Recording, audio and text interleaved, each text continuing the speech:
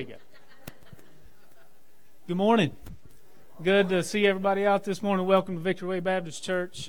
If you're here for the first time, if you're a first-time visitor this morning with us, please slip up your hand if they didn't catch you coming in. We got a little visitor card we'd like for you to fill out. Record your visit with us. I'm sorry, it must be me. But anyway, if somebody's like that, if you don't mind slipping up your hand, we'll bring it right to you. Is anybody like that this morning? Well, it's good to be here. I thank David this morning for the Sunday school class, and he had no idea what he was teaching this morning, that he was even teaching. I had no idea I had an idea that I might be preaching, but we had no idea what we were teaching and preaching on. So it's going to piggyback each other. Isn't that amazing how that works? So, hey, we're glad you're here. I hope you come with expectations. It's good to see Pastor Neil and Cora Lee with us this morning. So let's go to the Lord in prayer before we begin our service, and let's just worship Him for who He is, and anything in your life that needs to change or that needs to be built up. I pray that we would just see what God has for us this morning. Let's pray. Lord, we come to you this morning, God. Thank you and praise you for who you are, Lord, as we begin the service, God. I pray that we didn't come to see people or to be seen. I pray that we come to uplift, magnify you, Lord, and search within to see what you would have for us from your word. Take that, apply it through the week.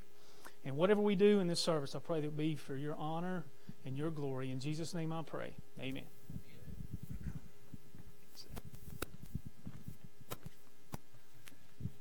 Well, good morning, everyone. Wonderful, wonderful. It's a little brisk out, but I'm glad everybody's here. I hope everyone's vocal cords are doing well. We'll have a couple warm-up songs anyway, so let's go ahead and stand, and we'll start this morning's worship service with Rock of Ages. And no matter how much time goes by, it's been 2,000 years since Christ died for us, yet it's still just as relevant today. He is still the solid rock on which we can build. And so we need to be sharing that with everybody. Let's go ahead and sing Rock of Ages.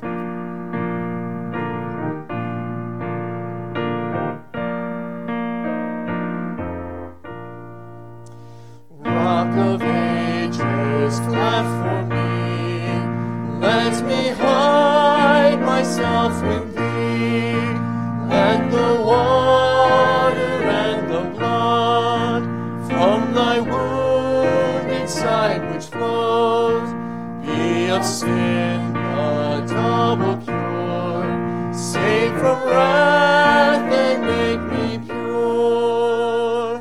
While I draw this fleeting breath, when my eyes shall close in death, when I rise to worlds unknown, and behold beyond thy throne, Rock of Ages, cleft for me, let me hide myself in thee.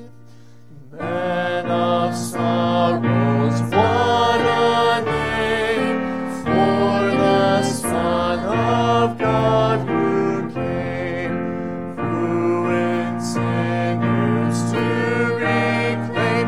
Hallelujah, what a Savior, bearing shame and scoffing mood, in my place condemned he stood, sealed my pardon with his blood. Hallelujah, what a Savior.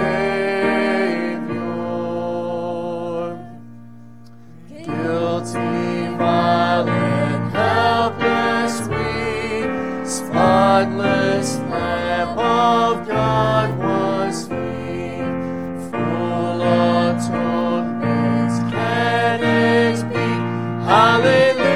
Hallelujah, what a Savior. Lifted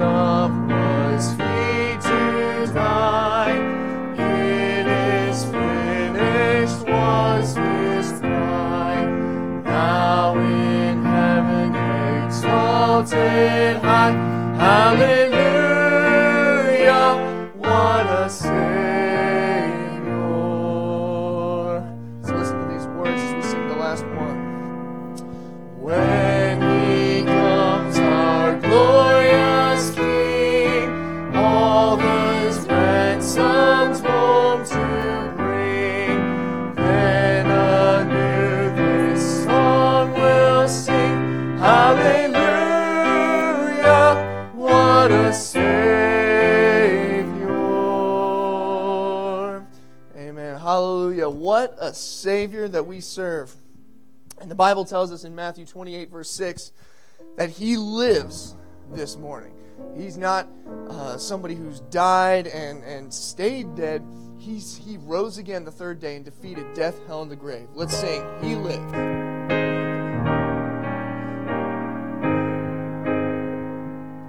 I serve a risen Savior, He's in the world today. I know that He is living, whatever men may say. I see His hand of mercy, I hear His voice of truth, and just the time I need Him, He's always near. He lives, Christ Jesus lives today. He walks with me and talks with me along life's narrow way. He lives, salvation to impart. You ask me how I know He lives. He lives within my heart. Rejoice, rejoice, O Christian, lift up your voice and sing eternal hallelujahs to Jesus Christ the King, the hope of all who seek Him, the help of all who find. None other is so loving, so good and kind. He lives, Christ Jesus lives today. He walks with me and talks with me along life's narrow way.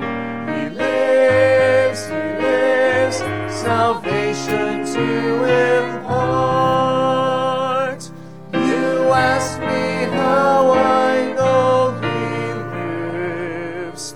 He lives within my heart. Amen. And I hope that is true for you today. I hope that He does live in your heart. Right now, let's go ahead and wave and welcome somebody close by to you. Say hello. It's good to see everybody here again. At this time, you may go ahead and be seated.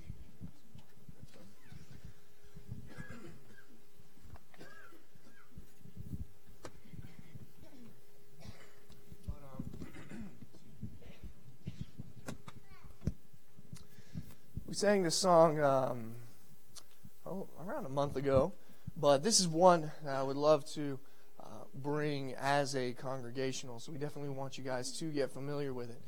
But again, the whole concept of it is just saying, yet not I, but Christ in me, even as in Sunday school, Mr. David was saying how it's Christ that lives within us. And there's no power that we have, there's no hope that we have outside of Christ. It doesn't matter our material possessions. It doesn't matter our status, our relationships. What Christ has done, that's what's going to last forever. And so, please, if you know the song, please join in and sing. Yet not I, but Christ in me.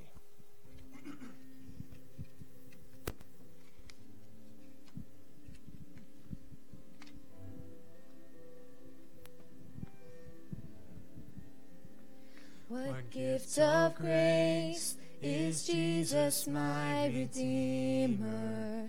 There is no more for heaven now to give. He is my joy, my righteousness and freedom, my steadfast love, my deep and boundless peace. To this I hold, my hope is only Jesus. For my life is wholly bound to His. Oh, how strange and divine, I can sing, all is mine, yet not I, but through Christ in me.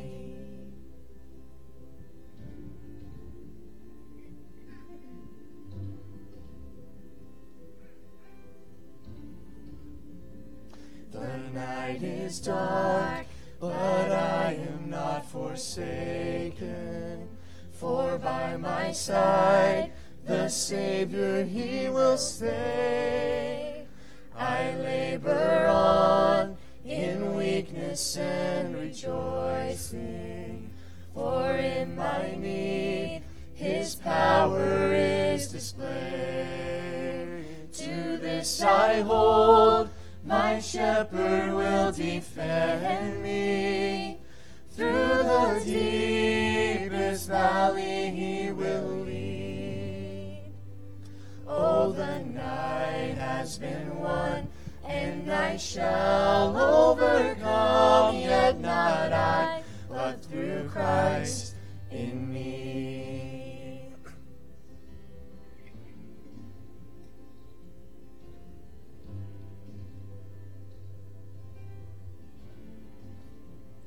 No fate I dread, I know I am forgiven. The future sure, the price it has been paid. For Jesus bled and suffered for my pardon, and He was raised to overthrow the grave. To this I hold, my sin has been defeated. Jesus now and ever is my King.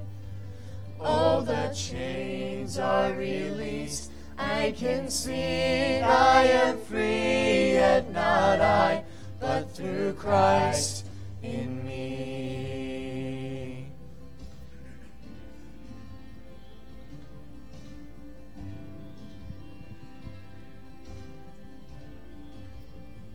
With every breath, I long to follow Jesus, for He has said that He will bring me home. And day by day, I know He will renew me, until I stand with joy before the throne. To this I hold, my hope is only Jesus. All the glory evermore to Him. When the race is complete, still my lips shall repeat, yet not I, but through Christ in me. To this I hold, my hope is only Jesus. All the glory evermore to Him. When the race is complete, still my lips shall repeat, yet not I, but through Christ in me. When the race is complete, still my lips shall repeat, yet not I, but through Christ in me. Yet not I, but through Christ in me. Yet not I, but through Christ in me.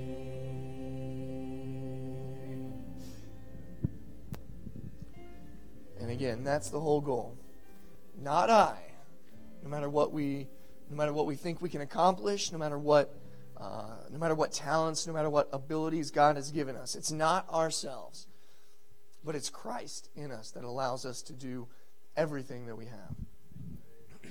At this time, we'll go ahead and have our word of prayer.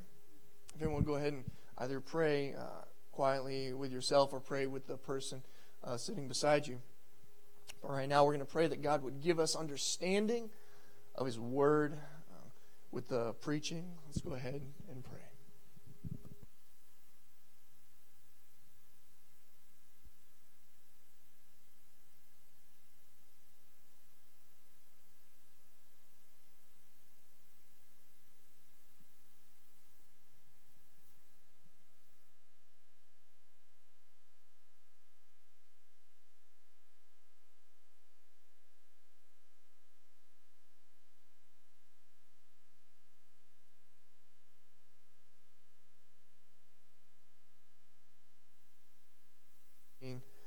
The Creator of the universe. For by you were created everything that's in heaven, that is in earth, visible and invisible, whether it be thrones or dominions, principalities or powers. All things were created by you and for you. I pray that we would see that we would see you for who you are. I pray that in the message that you would give Brother Stephen the words to speak.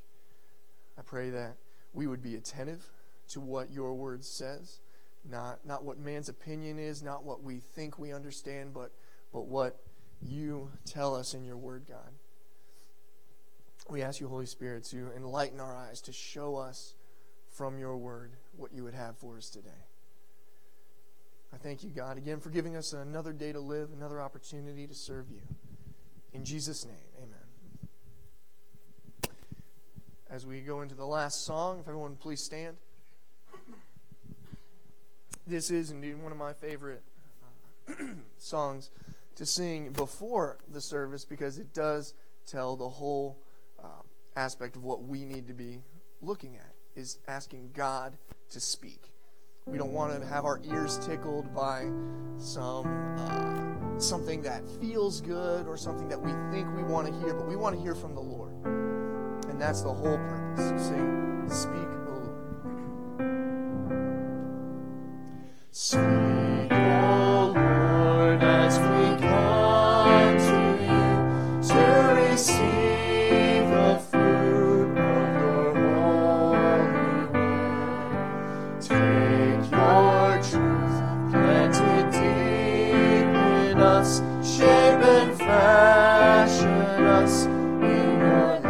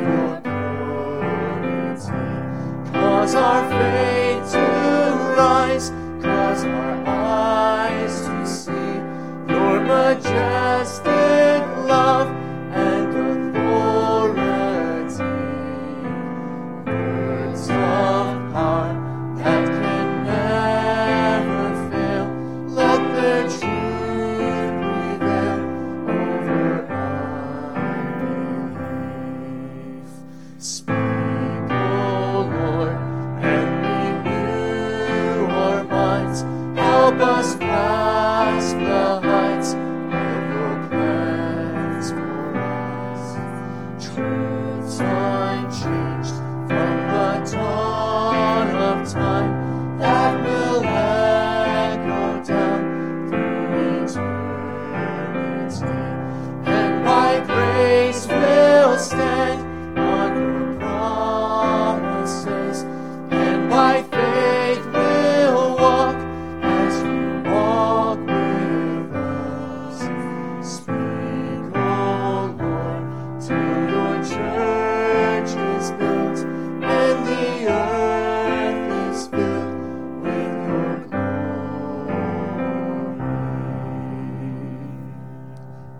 for singing. You may be seated.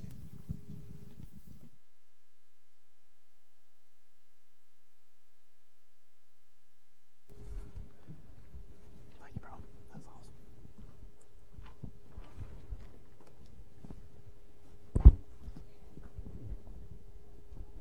awesome.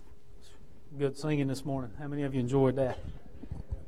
I'm going to tell you there's a difference between him being indwelt with the Holy Spirit. That's what we get when the day we accept Christ as Savior, we believe in the death, burial, resurrection of Jesus Christ, we put our faith and trust in that message, we are indwelt with the Holy Spirit.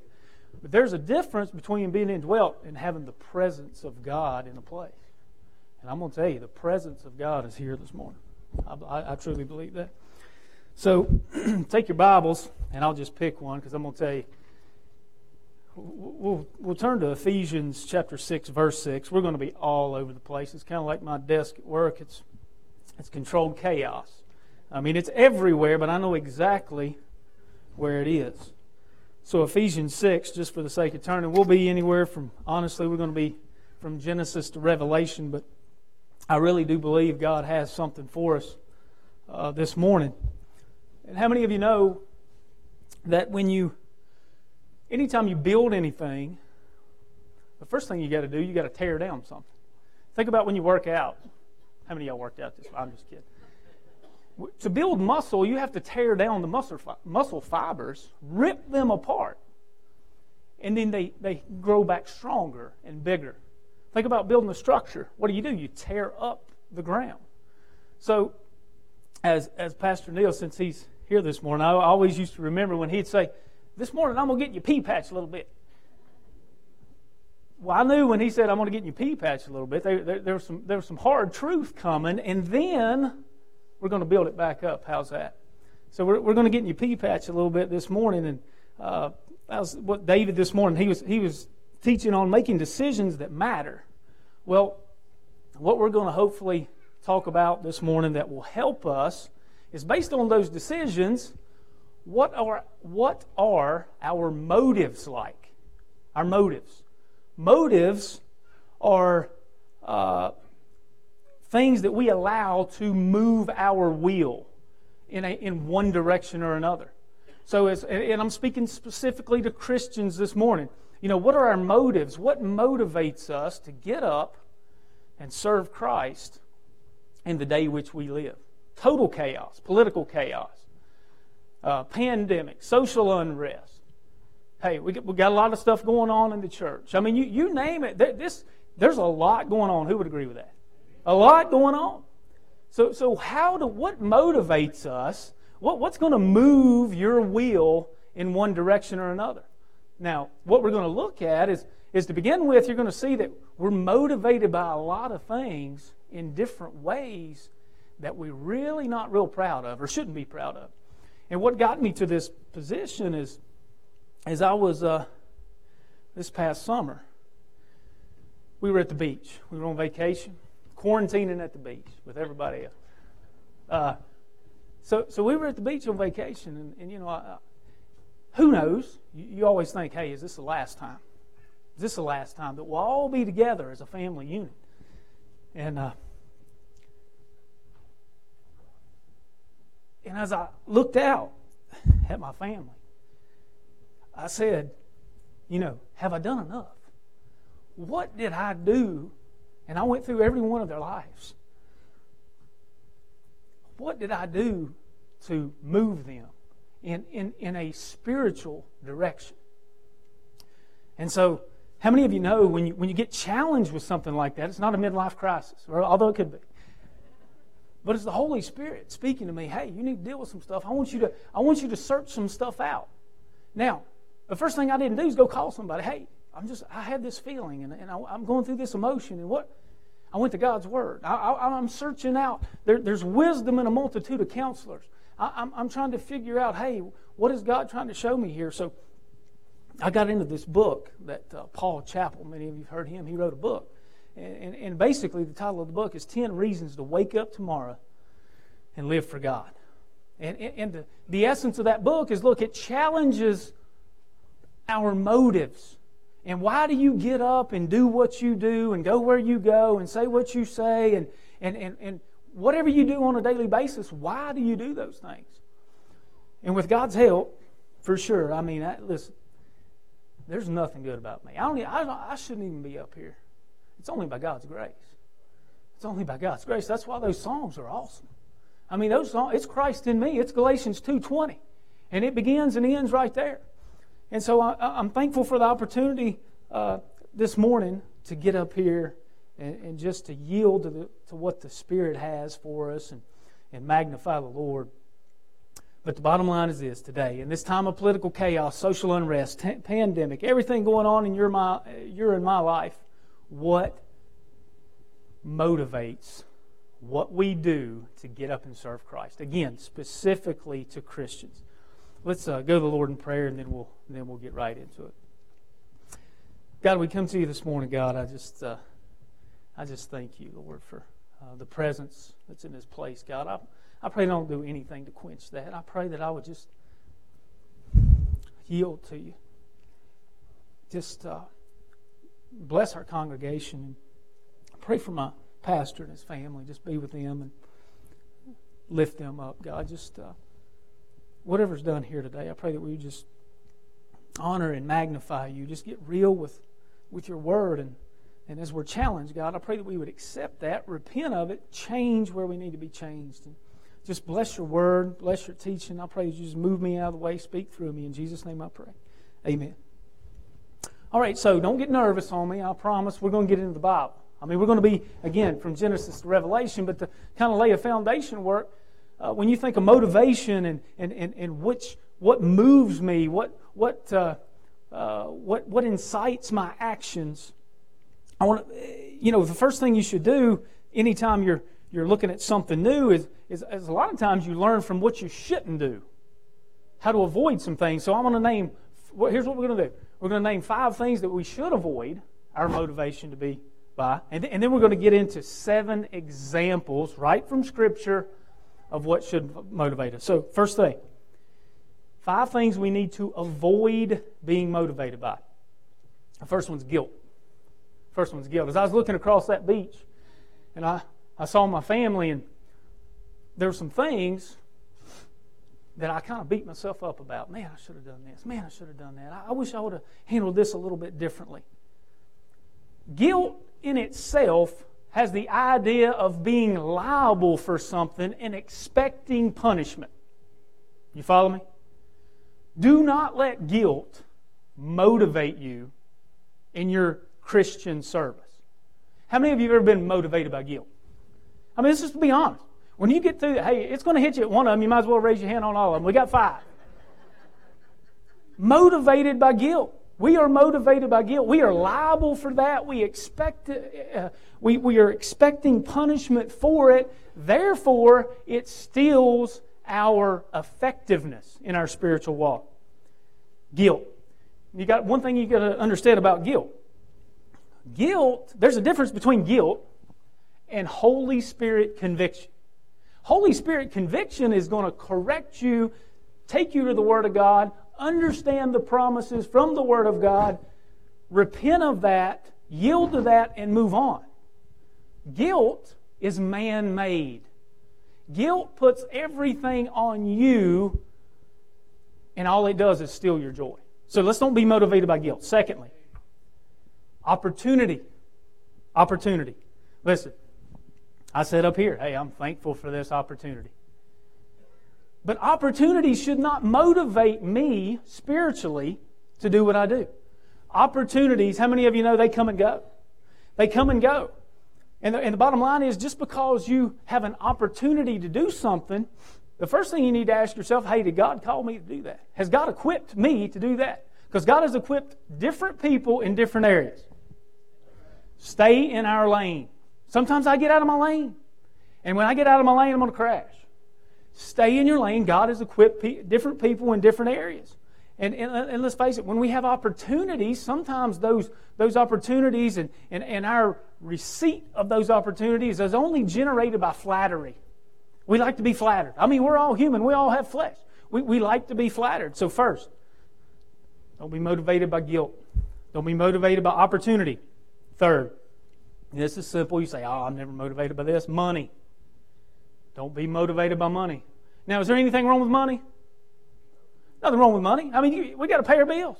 We got a house, car. The lights have to stay on. We got to pay some stuff, and it takes money to do that. The power company doesn't care if you want to come wash their dishes. They want money to keep your power on. It's not money, it's the love of money, 1 Timothy 6:10. The love of money. My pursuit, I don't care who I hurt in the process. If I am motivated spiritually, if we're motivated spiritually by money, we're not motivated spiritually. Right? The love of money. And I can't remember if it's J.D. Rockefeller or Henry Ford. One of them said, somebody was asking him, hey, how much money, they were talking about all his accounts and how much money he made and generated, how much money is it going to take? Their answer was just a little bit more.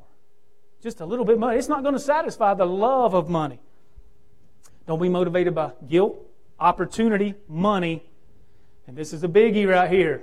Fourth, duty. Duty. Don't be motivated by duty. Now, I used to tell my kids all the time, and I still tell them all the time. How many of you heard this? Sometimes you have to do some things you don't want to do. And that is a fact. I mean, that is a fact. Sometimes you got to do some stuff that you do not want to do because it's your duty. You should follow through with that. But we're talking about what motivates us spiritually, right? So if I want to be a spiritual person, if I want to exuberate Christ in me that they sung about, if I do it out of duty because I just should do it, it's not going to last very long.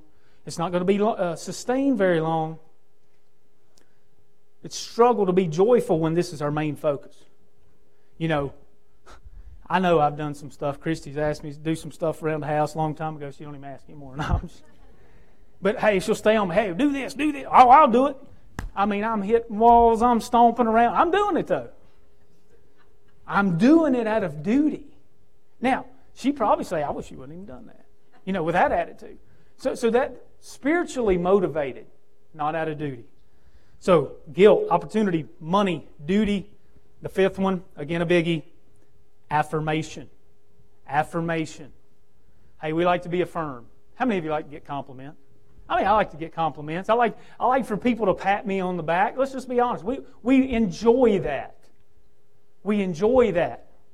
Affirmation. Don't be motivated by affirmation. What happens when we don't get that attaboy or the recognition or the appreciation we think that we should get because we're motivated by that and we're not motivated in the right areas? Do you know just the silence of no affirmation can be discouraging? You can get discouraged by nobody saying anything. Nobody has to do anything, but if I'm motivated by affirmation, just silence will discourage me. Hey, and oh, by the way, what happens when those people that you're trying to impress so much and that you need to be affirmed by are no longer around? Or what happens when those same people are there, but then they change their mind of what they expect from you? You see, it's just a constant. So, guilt, opportunity, money, duty, affirmation. Here's the truth. All of these are powerful and will motivate us, but they will not sustain us. Here's why. Because they're based on performance and based on approval of others. So, look at Ephesians 6. Ephesians chapter 6, verse 6. And it says basically the same thing in Colossians chapter 3, verse 22. Now, I'm going to read this verse, and I'm just going to forewarn you, we're going to be all over the place. Because, hey, anytime you've got a problem, there's always a solution. We've got to figure out what the solution is. But here's what we got to not be motivated by. Ephesians 6:6. Not with eye service as men pleasers, but as the servants of Christ, doing the will of God from the heart. See, if you're doing the will of God from the heart, you're not going to worry about eye service as being men pleasers. You know, when I used to work at Sawmill, and it would crack me up, but, you know, JD, and we're all guilty of this, all right? Being men pleasers, eye service. You know, who's watching me that I can do something that looks spiritual that I can get some recognition for? It may be great things. It may be good things, but that's not what we should be seeking. At the Sawmill, You'd see so many times lumber coming down the chain, and JD's bouncing around doing everything in the world, and then he comes back, and then everybody, I've been packing most of the lumber, by the way, and then when he comes back, those guys that hadn't been packing any lumber, man, they start ripping it off a green chain like they've been really doing something because they wanted some eye service. They wanted people to see. Or athletically, how many of you have been in a practice where, the coach is turning his head, he can't watch everybody at the same time, and you're doing a workout, and they're over there breathing and snorting and whatever the workout is, and they're really just kind of going through the motions, and they really don't kick it in until the coach looks at them because they needed eye service. Man-pleasing. That's what we got to avoid. That's what we got to stay away from. They will not sustain us. Here's what all these 5 things will do. They'll put us on the hamster wheel of life. Y'all know what a hamster wheel is, right? You get inside that hamster wheel and you're chasing, you're motivated by running from guilt. Okay, we're running from the guilt. We're chasing the affirmation of people in front of us while we perform our duties. You follow me? Guess where that gets you in the hamster wheel? Nowhere. Nowhere. So what should our motives look like? What should we be motivated by? Listen, I believe one of the main things that we need to be motivated by is our acceptance in Christ.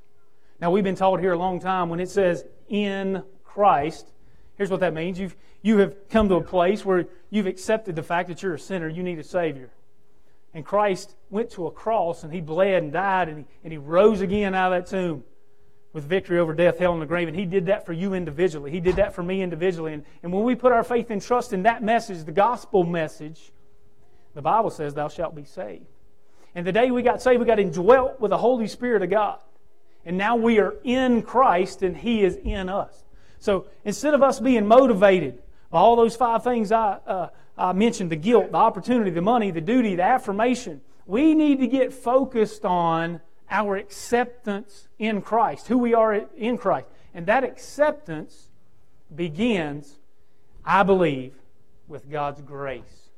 You hear, we sing about it, we talk about it, but do we really understand God's grace? Because I'm going to tell you something.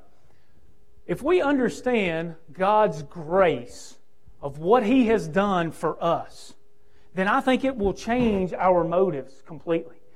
And we're going to go right through Scripture, and God's going to tell us in His Word, here's how I want you to be motivated by your acceptance, by the grace I have provided to you.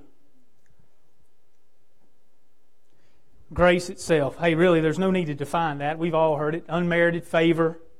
It's a gift. It doesn't base on anything that we've done. And we're good, spiritual, Baptist, Bible-believing people. Okay? We understand grace for salvation. Would you agree with that? I mean, we completely know we had nothing to do with it, and we'll shout it from the rooftops. We had nothing to do with it. Unmerited favor. He did it all. It is finished, just like David said. Complete grace. But here's what happens. For some reason, after we accept Christ as Savior, and after we get a little bit in our Christian walk, then we start to, God's grace kind of fades in our relationship, in our setting apart, our growth, our sanctification.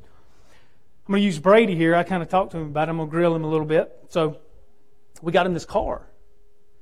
And we got him this car, and this girl owned it, and it was blue and had a pink racing stripe down the side, and he was all excited, and he's so thankful, and really I needed my truck back for work. But so anyway, he's excited, thankful. I mean, I'm telling you, just bubbling. Within about 3 weeks, he's talking about putting new wheels on it. Within a month, he's talking about trading the thing.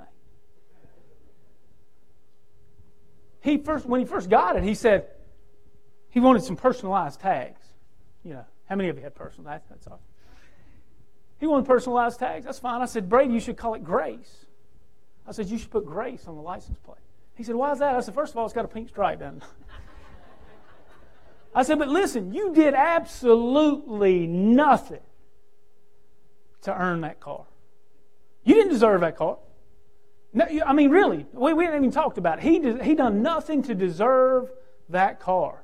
I said, it's just like what Jesus did for us. Grace. You should put grace on your plate. But just like He did with that car, it faded away.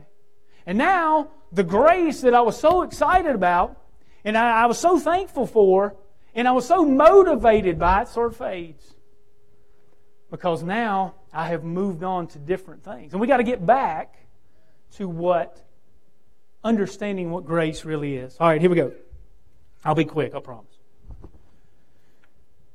Defining grace. Unmerited favor, gift. That which affords joy and delight. Hey, you can just put in parentheses Jesus in all caps, because Jesus is grace. It's used 69 times in the Old Testament. The first time we see it, let's flip over to Genesis chapter 6. I told you we was going Genesis to Revelation. Y'all ready? This is like a sword drill today. Genesis 6:8. Genesis 6:8. The first time that grace is found, and what do we know about the law first mention? First time it's used, that idea, it may form a little different, but it's going to mean the same thing all through Scripture. Genesis 6:8. What happened in Genesis 6:8? God was sorry that He even created man and the animals. It repented Him, the Bible says. But Noah found grace in the eyes of the Lord. Do you know why Noah built the ark? Do you know why Noah was spared? Because he found grace in the eyes of the Lord. That's the first time, 69 times in the Old Testament. In the New Testament, it's used 156 times. Flip over to Luke chapter 1, verse 30. Luke chapter 1, verse 30. This is the first time it's used in the New Testament. Luke chapter 1, verse 30.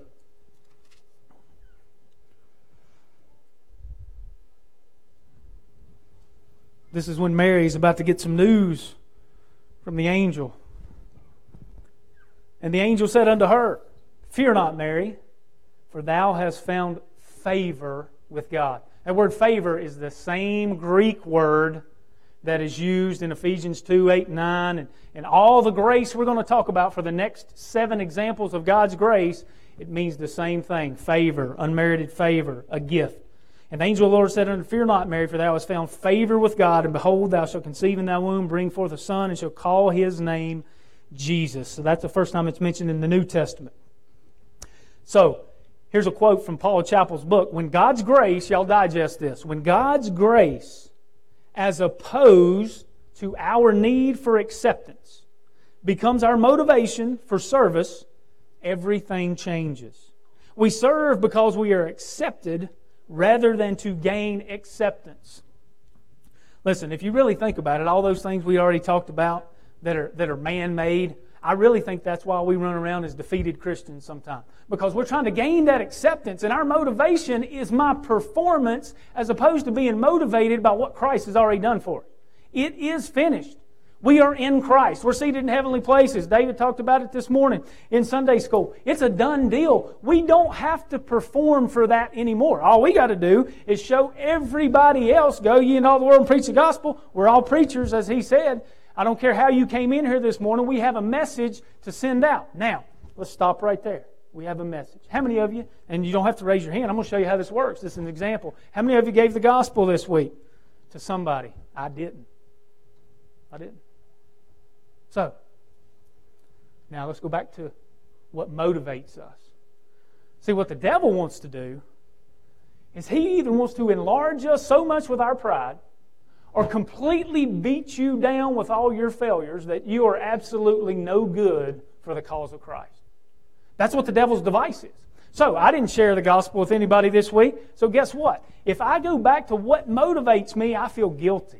Man, I'm looking for an opportunity. Not because Christ put it on me, because I didn't do it. And these people are out here telling me I need to share the gospel. I need to give out a tract. And we should. But I should be motivated by what Christ has in me and not whether or not you all are going to ask me, hey, did you send out a tract this week? Did you talk about somebody about the Lord? Are you seeking that opportunity? Can I get your affirmation for doing that? You follow me? Are we clear? That's what I'm talking about. We're not talking about duty. Let's get to what God has for us. If we don't understand grace, we can't understand our position in Christ. You say, what in the world do you mean by that? Again, our position, we're seated in heavenly places. Our position, no man can pluck me out of my Father's hand. My position in Christ is I'm perfect and I'm a saint. And we know that that's not true in my flesh, but in my position. And if I operate in my position of what Christ did for me by His grace, then my motives are going to be right. And if I focus on my acceptance in Christ, now I'm going to be a vessel that has everything to do with His glory and nothing to do with myself or my flesh. If we don't understand our position, we will live defeated. All right, here we go. 7 examples of God's grace that should motivate us to serve Christ. Hey, there's a whole lot more.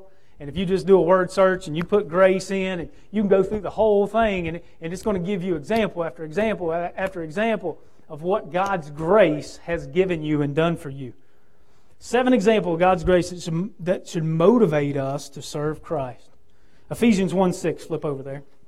Ephesians, and we'll be mostly around Ephesians from here on out. So, Ephesians chapter 1 and verse 6.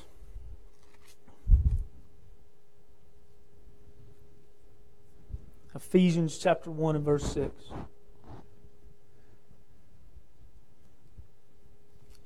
Ephesians chapter 1 verse 6 says, to the praise of the glory of His what?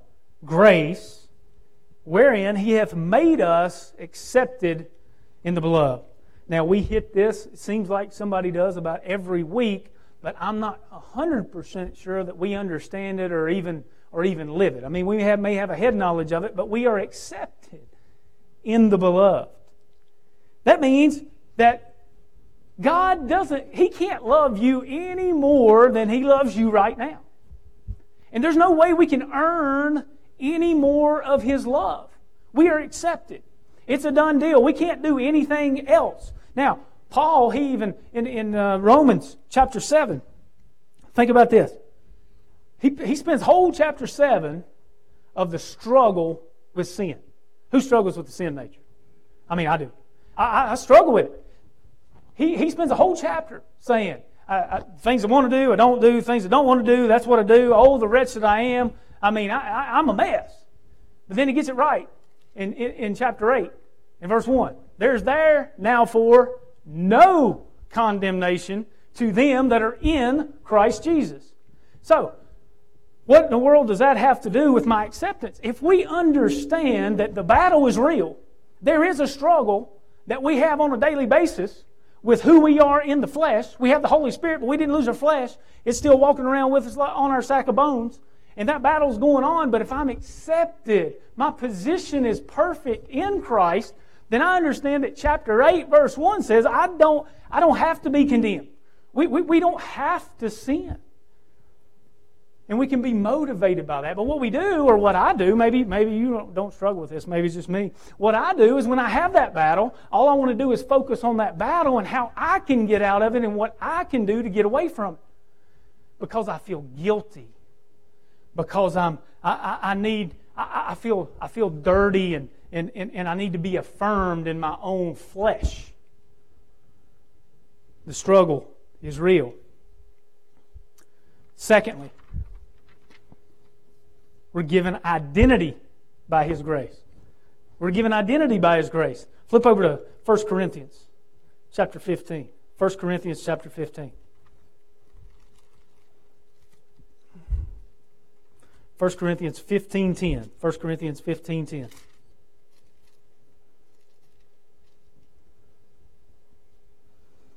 First Corinthians 15:10. You know, you've heard people say, that guy's a self-made man.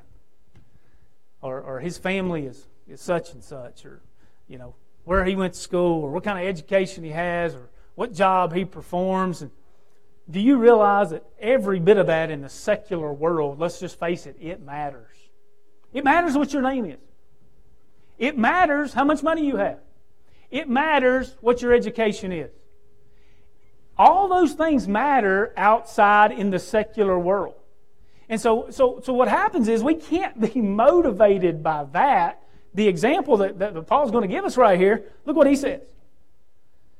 But by the grace of God, I am what I am. And His grace, which was bestowed upon me, was not in vain, but I labored more abundantly than they all. Yet not I, but the grace of God which was with me. Hey, just like Paul said, it's what we are who we are by the grace of God. Can we agree with that? I am what I am by God's grace.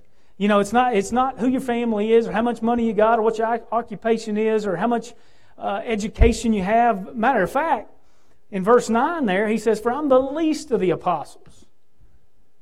So it's only by God's grace we are who we are. Now, why does that matter? Because if we understand that, our motives will be correct. Our motives will be correct. Thirdly, we're gifted by His grace. Flip over to Ephesians. Ephesians chapter 4, verse 7. Ephesians chapter 4, verse 7.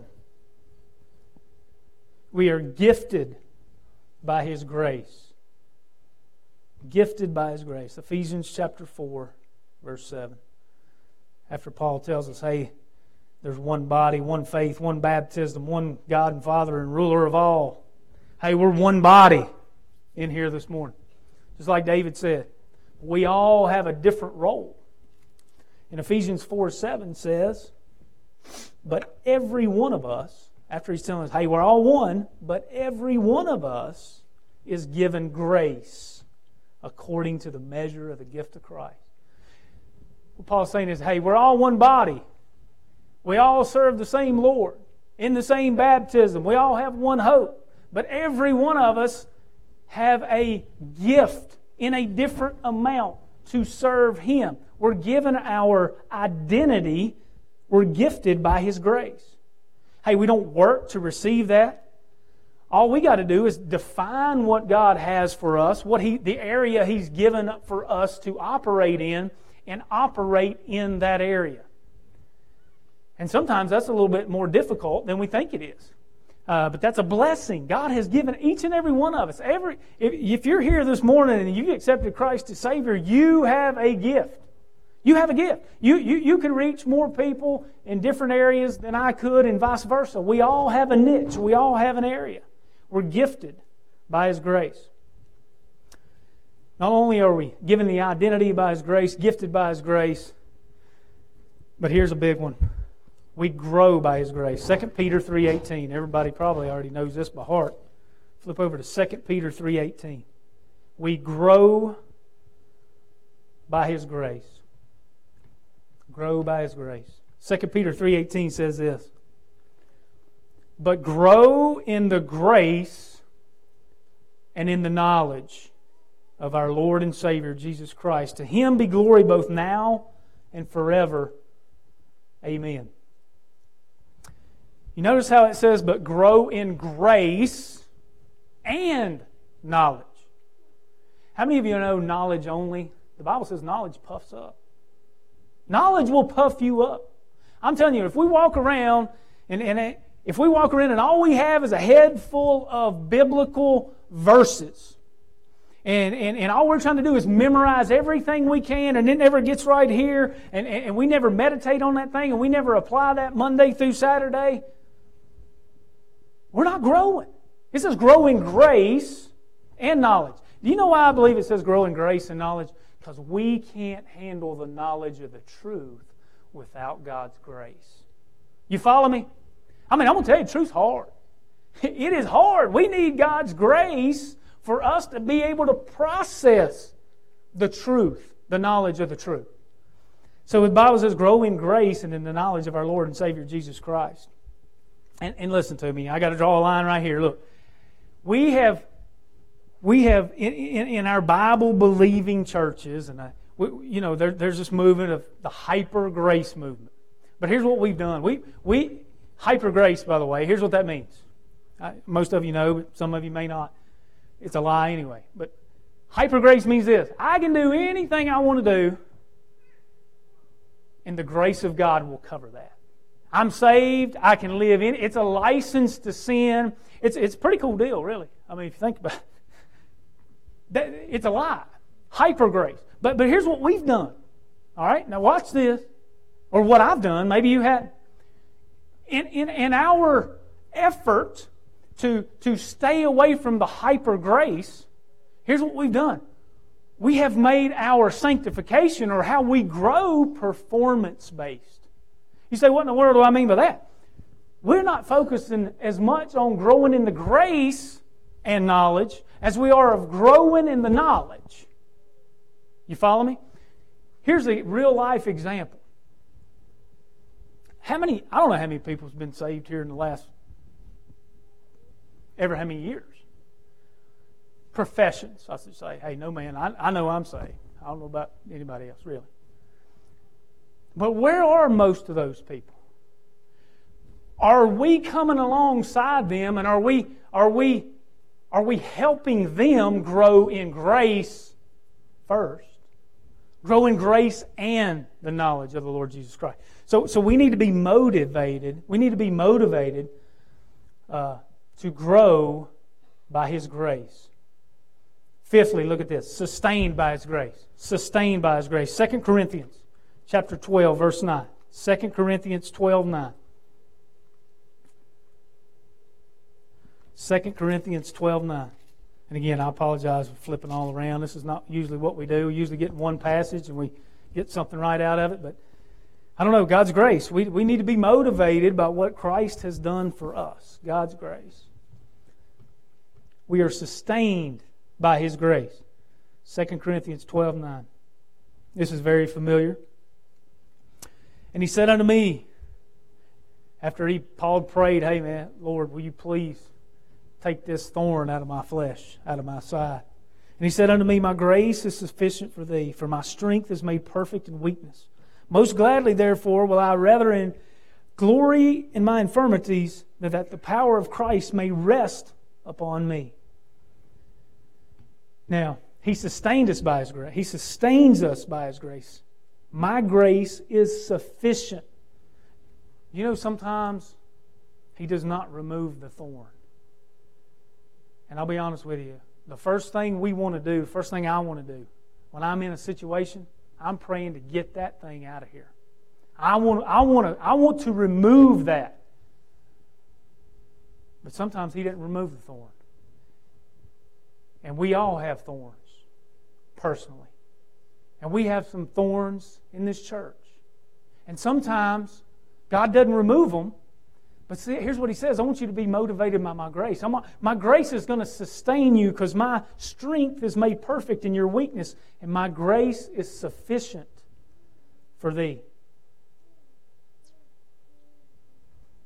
Do you realize that's kind of why we need to stay in fellowship with each other? The Bible says iron sharpens iron. And we challenge each other with God's Word and the truths and the promises that God has given us in His Word. We need each other spiritually. Not only has He given us identity by His grace, gifted by His grace, we grow by His grace, we're sustained by His grace, but we have the hope of His grace. Hope of His grace. I told you we were going Genesis to Revelation, so look at Revelation chapter 22. Revelation chapter 22, verse 21. I'm about done. My smartwatch is telling me my workout's going well. My heart rate must be up. Revelation 22, 21.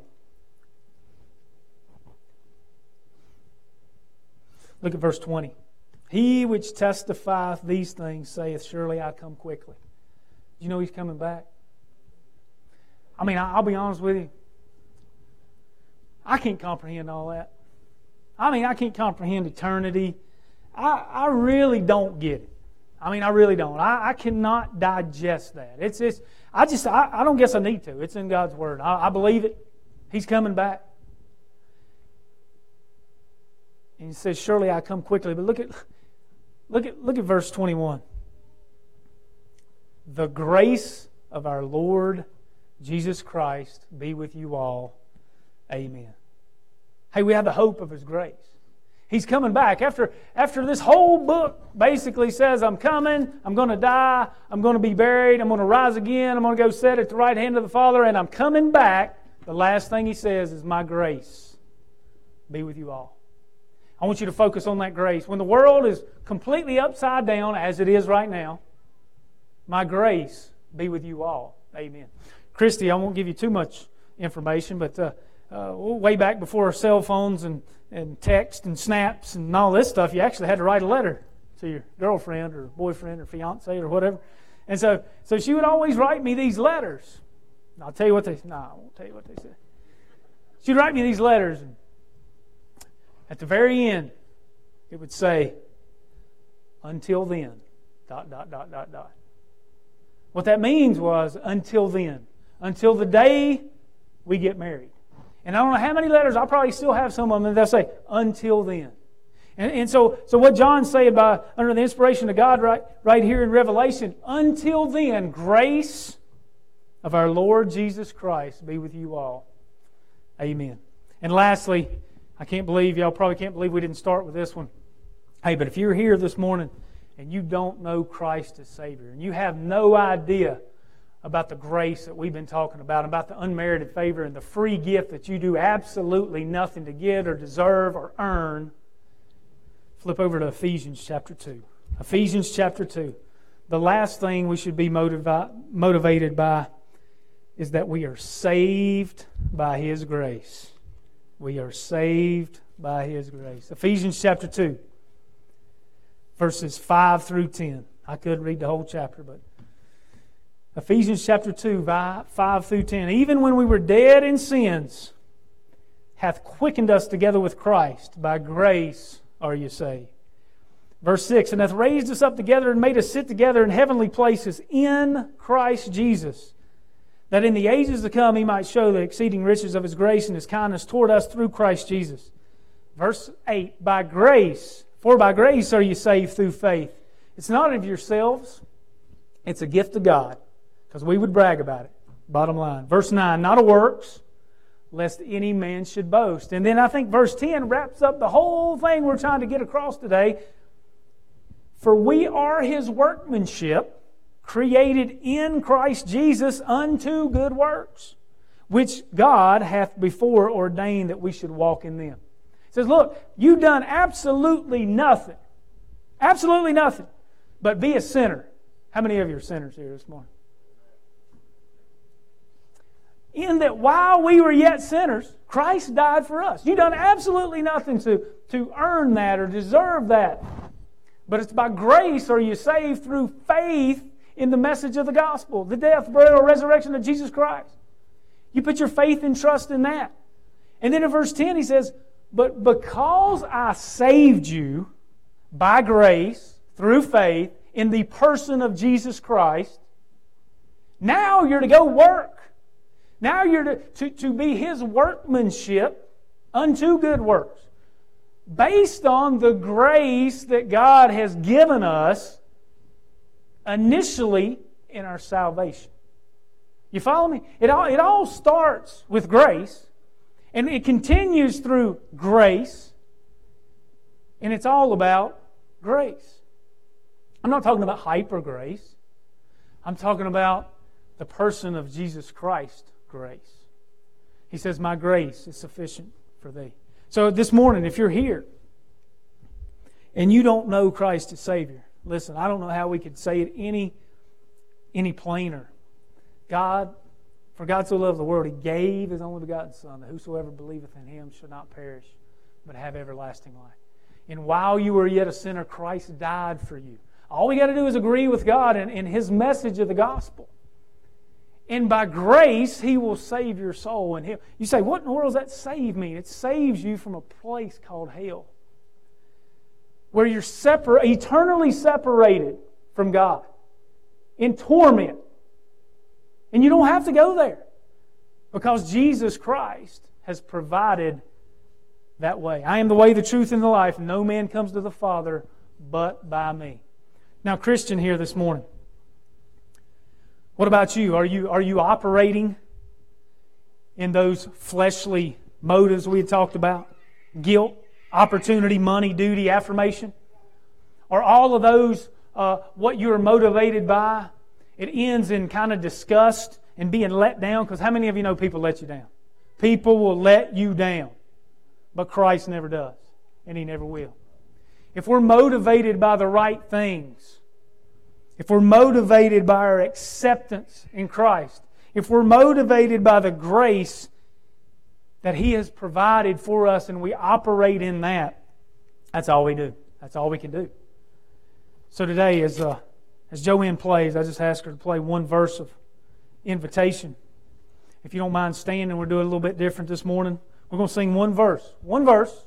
Not trying to prod anybody, but I hope the Holy Spirit is. One verse of Just As I Am, page, I think it's 488, wasn't it? 488. 488. Hey, if you've never been saved, if you've never accepted that free gift, I pray that this morning would be the morning.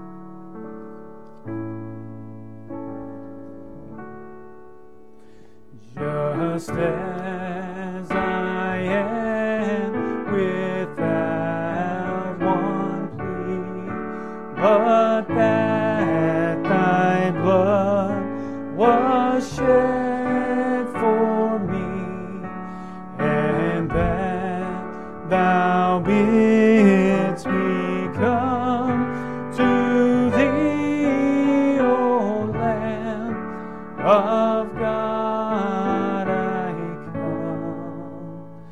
I come. Thank you. You may be seated. Thank you for your attention this morning. I pray that was a help to you. It was to me. The more we focus on His grace, the more we can operate in it. In the way of announcements, just got a couple of announcements this morning. I guess the biggie is, unless somebody else has something, October 11th through the 14th, revival with evangelist Taylor Gillespie. That'll start on Sunday morning at 10:30, and then we'll Sunday, Monday, Tuesday, Wednesday night at 7. Sunday morning at 10:30, and the rest of the nights at 7 p.m. Anybody got anything you want to share? Yes, ma'am. Yeah, keep Kay and David Locke in your prayers there. All right, let's pray. We'll turn it over to Ethan.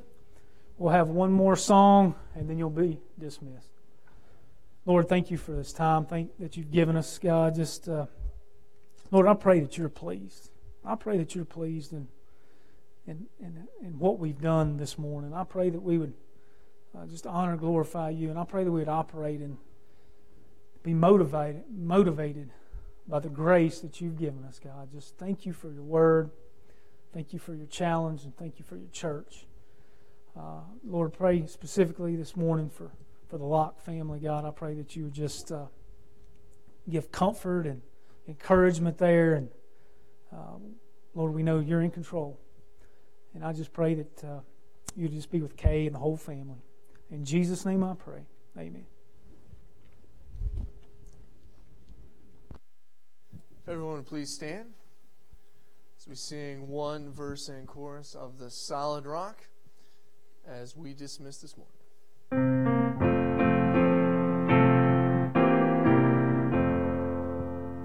My hope is built on nothing less than Jesus' blood and righteousness. I dare not trust the sweetest frame, but wholly lean on Jesus' name. On Christ the solid rock I stand, all other ground is sinking sand. All other ground is sinking sand. Thank you. You are dismissed.